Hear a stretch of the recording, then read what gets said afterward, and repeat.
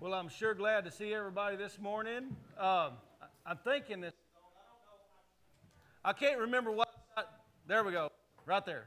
Okay, this. I have to mute and unmute my mic since we kind of have to run back and forth to the sound booth, so I don't sometimes know when my microphone's on or when it's off or when it's on, and I get a little confused every now and then, so y'all got to bear with me. I want you to turn your Bibles to Revelation chapter 1, and as we turn there, I want to talk to you about these chairs because I'm so grateful for these chairs. We've had a mixed match set of chairs for a really long time, and we've taken, like when we started the church, we took some donated chairs from different people, and there are certain things that, like we'd like to spend money on, but chairs isn't one of them for some reason. I just don't think we need to buy chairs, Anyway, what I was thinking about, because yesterday I came up and just spent some time here at the church and filled up the water trough for the baptism this morning, and I was setting out the chairs, and I was praising God, praying over the chairs, just thanking Him, and Kobe was with me, and he was helping me set them up, and I was thinking about the chairs. And there is, I don't know if y'all remember him or not, there's a Spanish pastor, his name, we call him Pastor Victor, and he pastors down there in Mexico. He's actually over an association of churches in Mexico, about 25 or so churches down there that he kind of helps keep them going, keep them along. Well, I can remember him saying things to me like this because we visit, I see him a couple times a year, and he comes by and talks to me, and right after I met Victor, well, he would talk about stuff like musical instruments, amplifiers, and that sort of thing. And he would say these words to me. I'll never forget. He says, Wade, what's no good for Texas is good for Mexico. What's no good for Texas is good for Mexico. What he's saying is our old stuff that we don't use anymore, he'd be glad to take it and use it. And I got thinking about these chairs, and I thought, what's no good for Cleveland Bible, good for Chisholm Trail Church. Praise the Lord. And so anyway, I'm just great. To look out there and have all matching chairs, it's kind of weird, but I like it anyway. So anyway, I'm grateful for it. This sermon this morning, we're going to start to get into the millennial kingdom just a little bit. We're going to kind of wrap up the time of the tribulation and kind of move on from there. But I want to talk to you about one thing. Let's read this. This is our theme verse. Let's read it together, or just that underlined part, because that's what we all agree on. Ready? Behold, what is it? Behold, He is coming with the clouds. Now I want to hear you say that because I want to know that you believe that Jesus is going to return one day. So let's read it loud and proud. Ready? Behold, He is coming with the clouds. Christ will return. He will rapture His church first. We'll go out of here and we'll have 7 years of tribulation. But Jesus will come back in the second, what we call the second advent. He will step foot on the earth. And that's what we believe. And every eye will see Him, even those who pierced Him. And all the tribes of the earth will wail on account of Him. Even so, amen. So let's go to our chart here, and I want to kind of show you where we are in this chart. Or where we're at in our study. Of course, we're in the church age right there. That's where we are in the time of God's grace. This is the most incredible time that the world has ever seen. It's post-resurrection of Christ. When Jesus went up, sent the Holy Spirit down to dwell in mankind. Never happened before. Y'all know that? In the Old Testament, the Holy Spirit came upon the prophets. He visited the prophets. He was operating on the earth, but in a different way. In the Old Testament, He operated in the saints in a different way. But when Christ came, He was the God-man. He was fully God, fully man, came to earth, gave His life on a cross, died, resurrected, and went to heaven. Now we're going to follow in a resurrection like that. We're going to talk a little bit about the resurrection this morning. I want all of y'all to understand this. When Jesus rose from the dead, He rose from the dead completely, bodily, spiritually, His soul. He went to heaven. The God-man went to heaven. So what He did as fully God, fully man, risen, was He took man back into the presence of God. That had not happened since the Garden of Eden when Adam and Eve fell and they were separated from the presence of God. Now Jesus, being fully God, fully man, resurrected from the dead and took man back into the presence of God. And then what he also did was he told them, he says, it's a good thing that I go away, because if I didn't go away, I can't send you the Comforter, the Holy Spirit, who has come now to live in the presence of man. So now God is in the presence of man to the form of the Holy Spirit. Man is in the presence of God through God the Son. And so we have communion again with God, and it's called the church age. That's what it is. So right now the Holy Spirit is operating in the church age. One day, maybe not in the not so distant future, the rapture of the church will happen, and we will be caught up to heaven. The church, those who are believers, who are followers of Jesus in this age, will be caught up to heaven, and we will live in heaven with Jesus while the 7-year tribulation is going on. You see that 7-year tribulation? That's while that's going on. And so this morning we're going to wrap up that part of the tribulation period, because I'm just going to be honest with you. There's a lot of people that think they know a lot about that, and I think there are a lot of things to be known about that, but it just, well, you know, first of all, we don't have time for a lot of it, because I want to get to the next part. The next thing is I don't want to throw guesses at you, okay? The Bible says in the book of Daniel that 7-year period is the worst time on earth.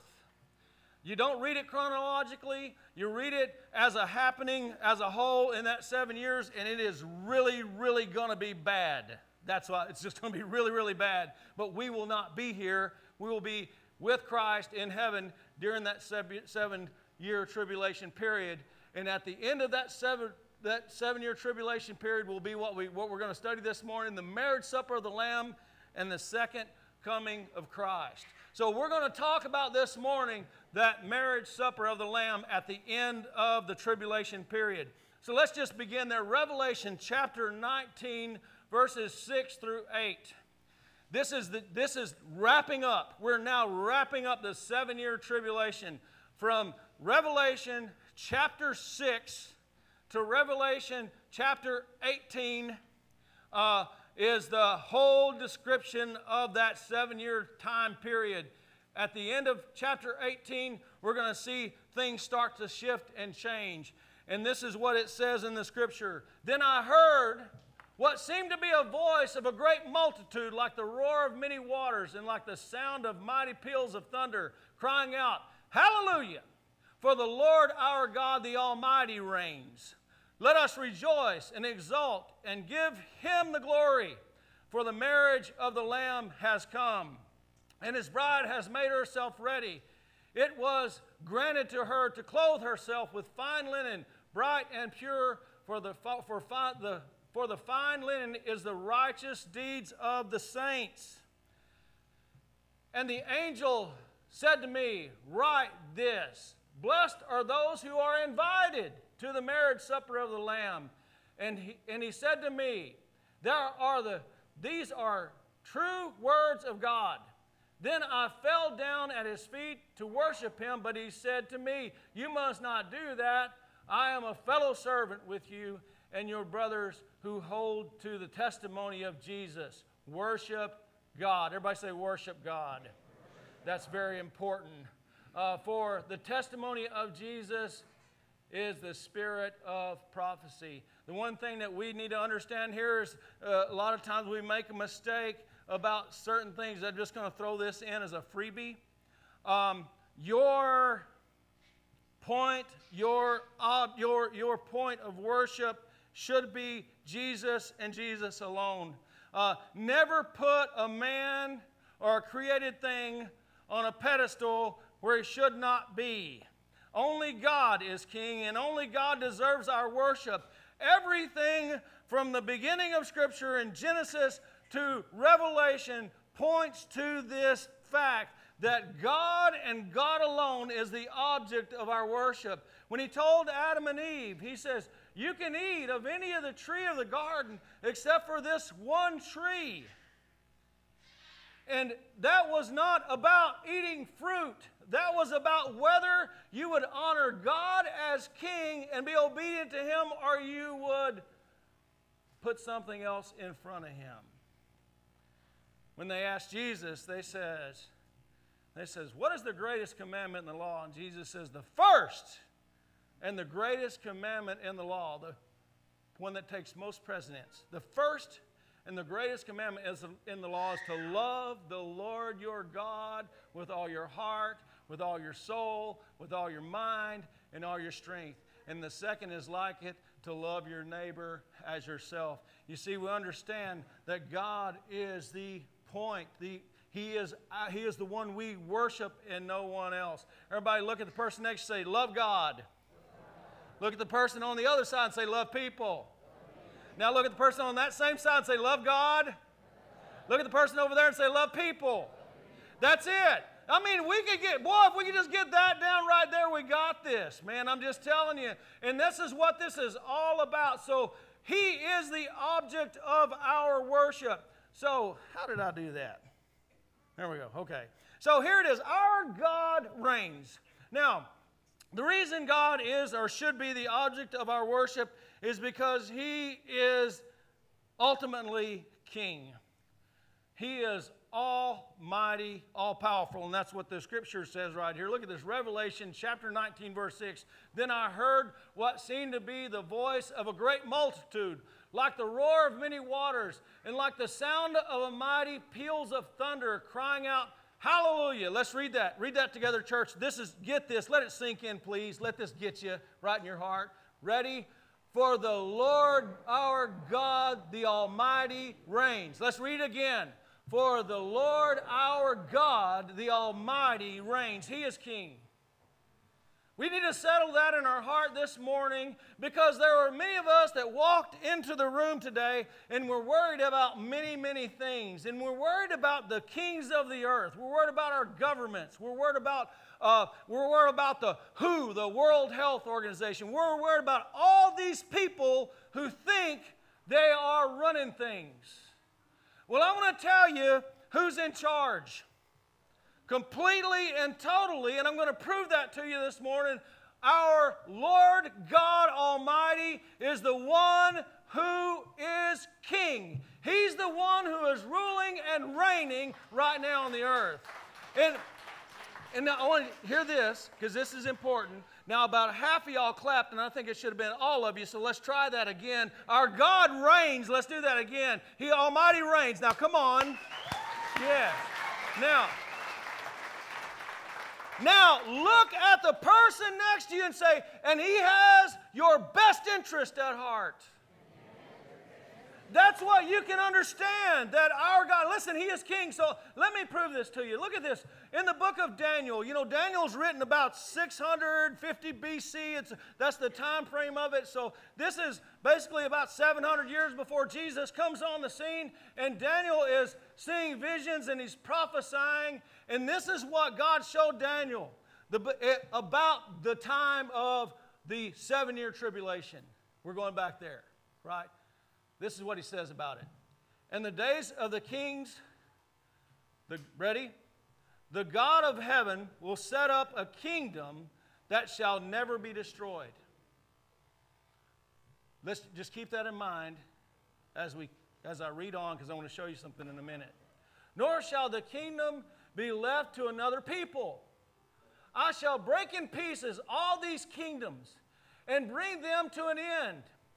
And it shall, ready, let's read that right there. And it shall stand forever. Read it again.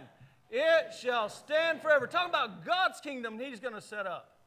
Just as you saw that, ready, a stone was cut from a mountain by no human hand.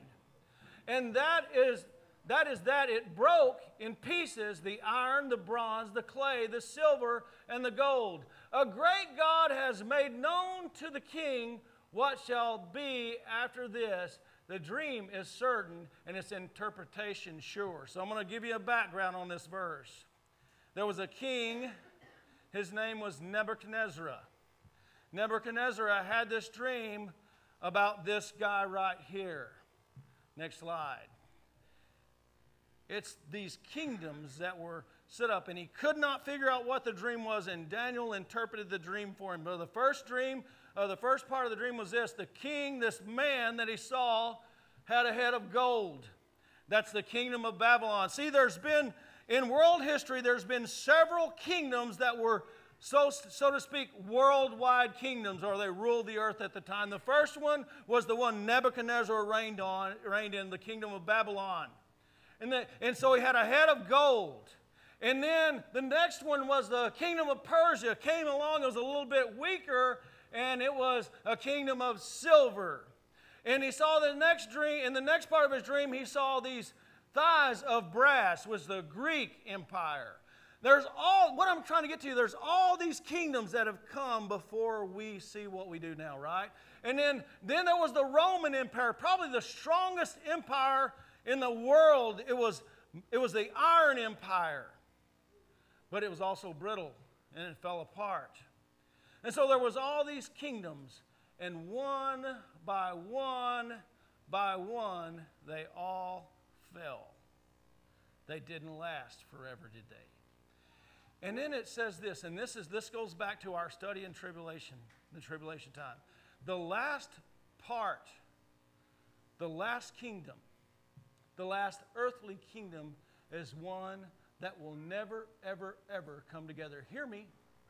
It's the last kingdom, and it says this last kingdom, his feet are iron mixed with clay. It never comes together. This is an attempt, listen to me, this is an attempt by man to set up what we call a one world order or one world government. And what I'm telling you is, according to this prophecy in the Bible, this will never, ever make it into existence. The big attempt is going to be in the 7-year tribulation period. They're going to try to set up this kingdom, but it will not happen. Do you know why? Because Daniel, that king saw a stone coming out of heaven that was uncut by human hands. It didn't come from man. It came from God. And that stone crushed that last kingdom and set up a kingdom that would last forever and ever and ever. And we read about this stone in 1 Peter chapter 2, verse 6.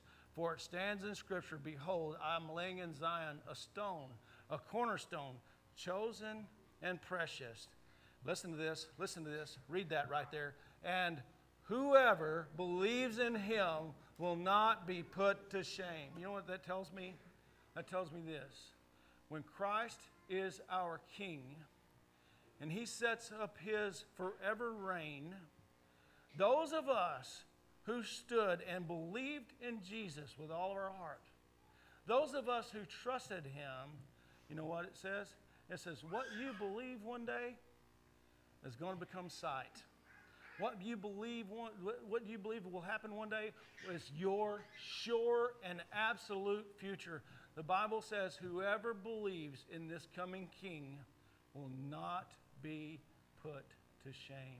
You see, so Jesus is the King. And then the next one is this. The next thing we understand that he is the final King, but here's the next thing we need to understand, that he is our faithful and true Redeemer. Look at what happens next. Now, y'all don't freak out on me on this, but let's look at what the Bible says. And let us rejoice, Revelation 19, 7 and 8. Let us rejoice and exult and give him the glory. Look at this. For the marriage of the Lamb has come, and his bride has made herself ready. Now I want to tell you who that is. Gentlemen, don't flip out on me, okay?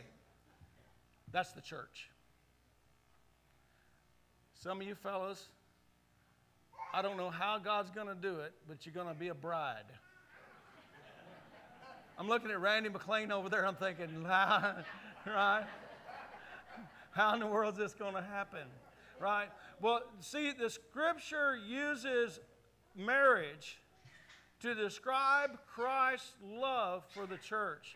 And it's not what we would look at in the sense of a marriage of like we see on earth as a husband and wife, but it's a marriage that we see that where we have a divine and a sure provider, protector, one who will do what he said he's going to do. See, this is what the Bible says. Now, husbands, pay attention to this because you're supposed to be like Jesus to your wife. And it says, husbands, love your wives, and look at this, as ready, Christ loved the church, and he gave himself up for her. Let's read that again and hear it. Okay, read it loud. Christ loved the church, and he gave himself up for her. So, Jesus loved the church so much that he gave his life on the cross. Husbands, you hear me? This is just kind of a sermonette, part of the sermon. You're supposed to love your wives like that. Be willing to give of yourself. Be her provider, protector. See, and he goes on to say that he might sanctify her, that Jesus wants the church to be pure. You know, husbands, you're supposed to love your wife so much to help her to come to that place of purity. You know, you're the spiritual leader in the house. And that he might present the church to himself in splendor. Now, I want you to think about this for a minute, because we look back at that Revelation, we say the marriage of the Lamb has come. And we see that what Jesus really is to the church. Because I want to tell you something. I just know how I feel as a husband. I'm a husband and I'm a family man. And there is not one single thing I would not do to preserve and protect my family. I want them to have the best that I can give them. I want to be the dad, the husband that my wife and my children deserve. And I think about Jesus, and I think this is the picture that we see of Christ and the church. See it as a sure thing. It is an absolute sure thing, as he is the bridegroom, that he's going to do and carry out exactly what he said he was going to carry out without wavering at all. And so this prophet John, he sees a picture in heaven of the bride of Christ, the church. And she's made herself ready for what? That's the thing that's interesting. What's about to happen here? We need to look at that. So let's look at this. At a first century wedding, Jesus paid the dowry. You see, Christ paid the price for sin so that he could win the church, his bride. That's what happened in the first century. The man would go to the father of the bride, and he would say, I want to marry your daughter. And he would say, okay, well, what's the bride price? And the groom would, the father of the bride would say, well, how about a cow? Or a goat? Or some money? Or some land? The groom would have to pay a dowry for his wife to be. They still practice that in some places in Tanzania, Africa. I witnessed it. And so there would be a bride price paid for the bride. That's what Jesus did when the scripture says, for all have sinned and fallen short of the glory of God. And we go into to Revelation chapter 6 and verse 23, and it says, for the wages of sin is death. That's the bride price for the church. But the gift of God is eternal life through Christ Jesus our Lord. Jesus died on the cross and paid your sin debt. Rose again and is in heaven right now. And when he raptures the church, that's when he calls his bride home. You see, in the first century, when a groom paid the bride price, he would go home, and what he would do is he would go prepare the place for his bride to be. And Jesus said in John chapter 14 and verse 1 through 3, he says, let not your heart be troubled. You believe in God, believe also in me. In my Father's house are many mansions. If it were not so, I would have told you. And I go to prepare a place for you, that where I'm going, I will come again and receive you to myself. Jesus went to prepare our place. And when the place was prepared, the groom would come and take his bride home. That's the rapture of the church. And then at the end of a 7-day period, 1 week, the groom and the bride would be presented to their community. And that's the second advent. One day, when what Christ is preparing the church for is the day that he returns and we come with him. And see, and this is what this is all about. This is all about every eye is going to see him, even those who pierced him. They're going to see what Christ has done for the church.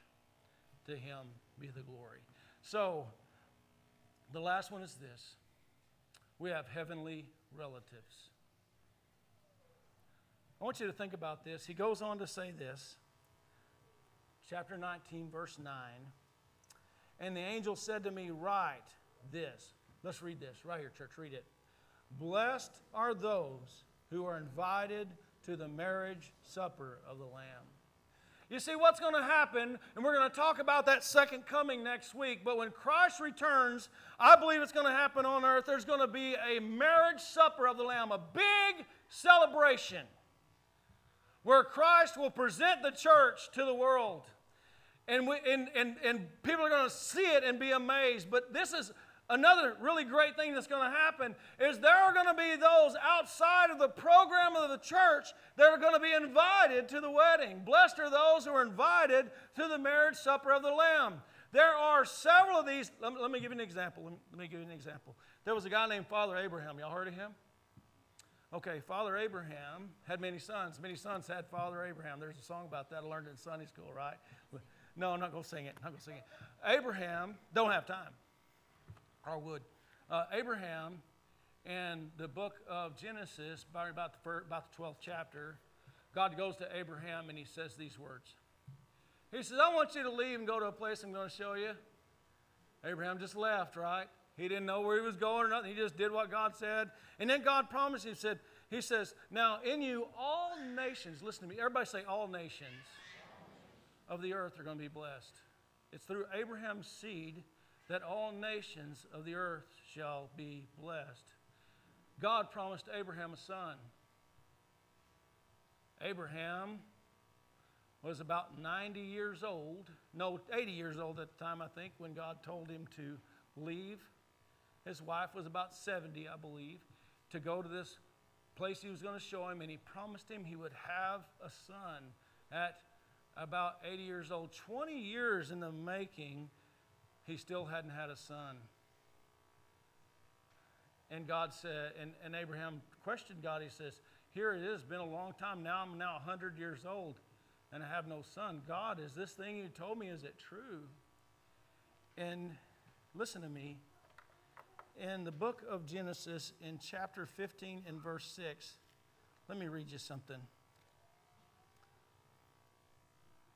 Verse 5, let's start there. And he brought him outside and said, look toward the heaven and number the stars if you are able to number them. Then he said to him, so shall your offspring be. Verse 6, listen. And he believed the Lord, and he counted it to him as righteousness. Now, I want to tell you what that is. I want to tell you what that means. So God's promised Abraham, in him all the nations will be blessed. Abraham's question, so he takes him outside and says, Abraham, look at the sky, look up there.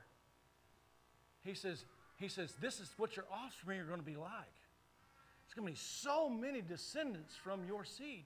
And then he said, and then it says these words, Abraham believed God, and he was called righteous. He had faith in something.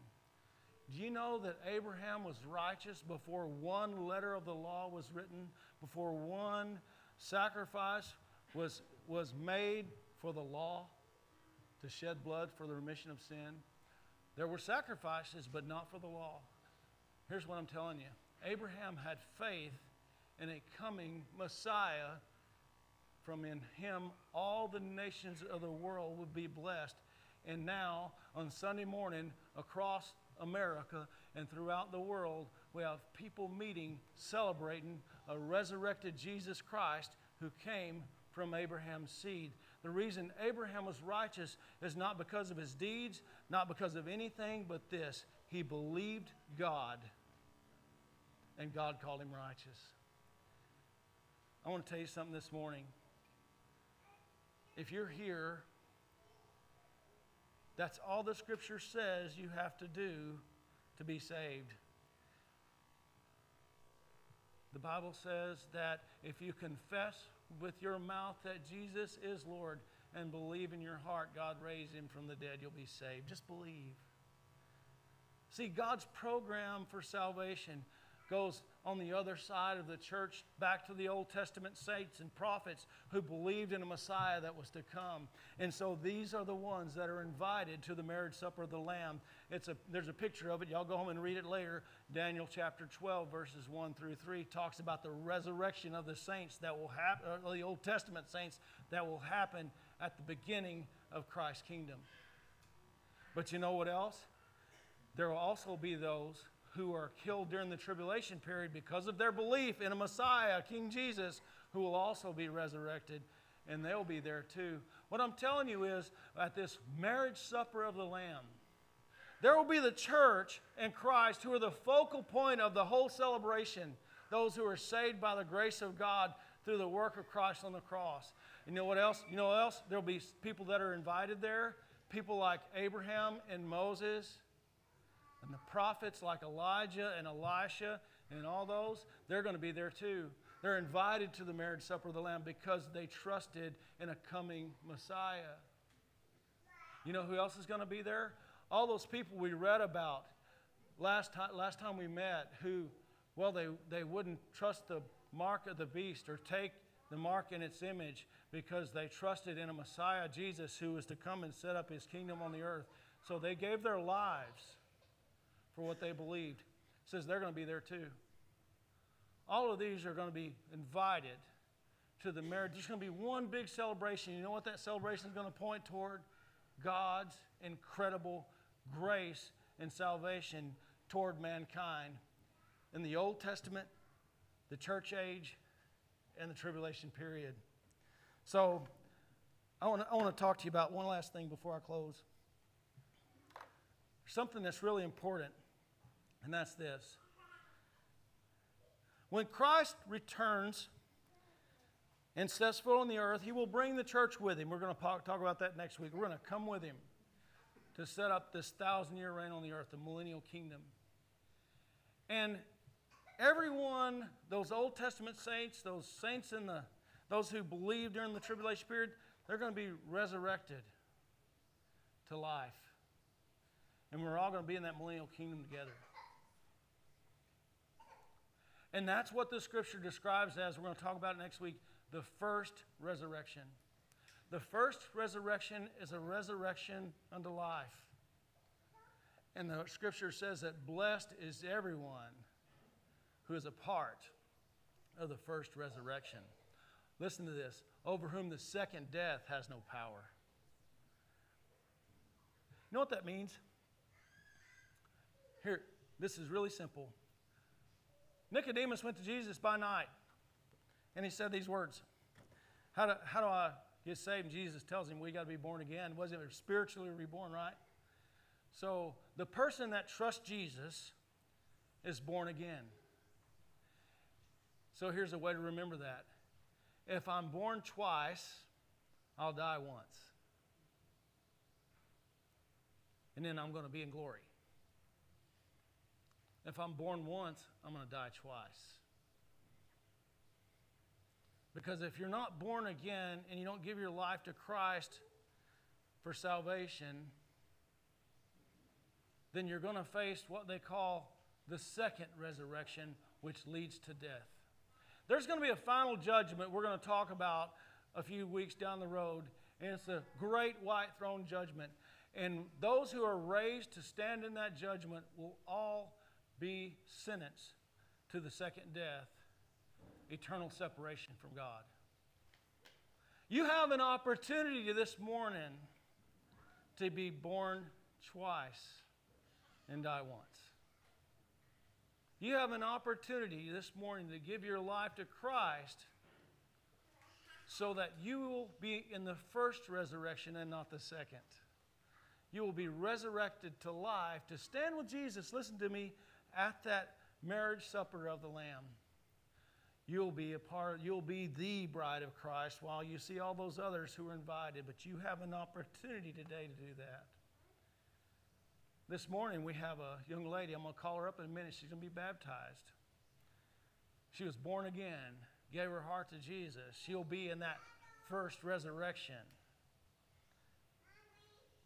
celebrating in the marriage supper of the Lamb, because she's my sister in Christ now because she gave her heart to Jesus. Maybe this morning you need to give your life to Christ so that you're a part of that first resurrection unto life. This morning, if that's you, would you all bow your head and close your eyes?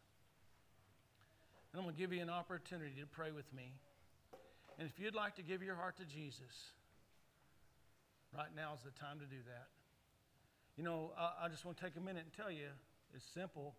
The Scripture says, everyone who calls on the name of the Lord will be saved. That's you and me. And it's just simply trusting in His grace. That's it. Man, don't let this opportunity pass you by. If you've let it, you know, you've heard preachers talk, I'm sure, and you've heard people talk about getting saved. I know those things have happened to you. And you've let that opportunity pass over and over and over again. And now God has got you in this place right now, and He wants to call you to Himself. He was giving you an opportunity one more time to give your life to Him. So as I pray, I'm just going to teach you how to pray. You may not know how to pray. I'll help you pray it. But you call upon the name of the Lord for salvation. Just pray along with me or repeat after me, and God will save your soul right now. Simply pray this. Lord Jesus, I realize I'm a sinner.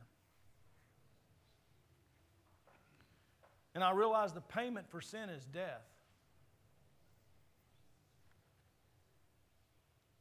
I believe you died for me and paid my sin debt on the cross.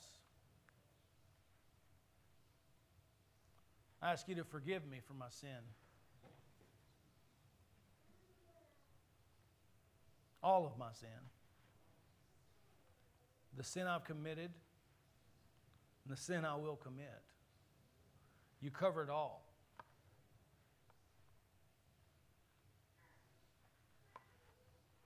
I believe you rose again on the third day.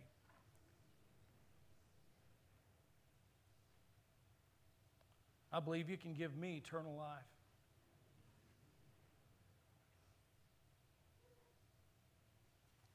Jesus, I ask you to come into my life and save my soul. And it's in your mighty name, in the name of Christ, I proclaim, I am saved. Father, I thank you for these that prayed. I ask that you would bless them today. Help them to understand what a mighty God you are, and help us to be with them as a church, to encourage them in their walk with you. And it's in Jesus' name I pray. Amen. As the band's going to come up right now, I'm going to ask them to come on up. I want to talk to you about, while they're coming, I want to talk to you about something. So, I don't know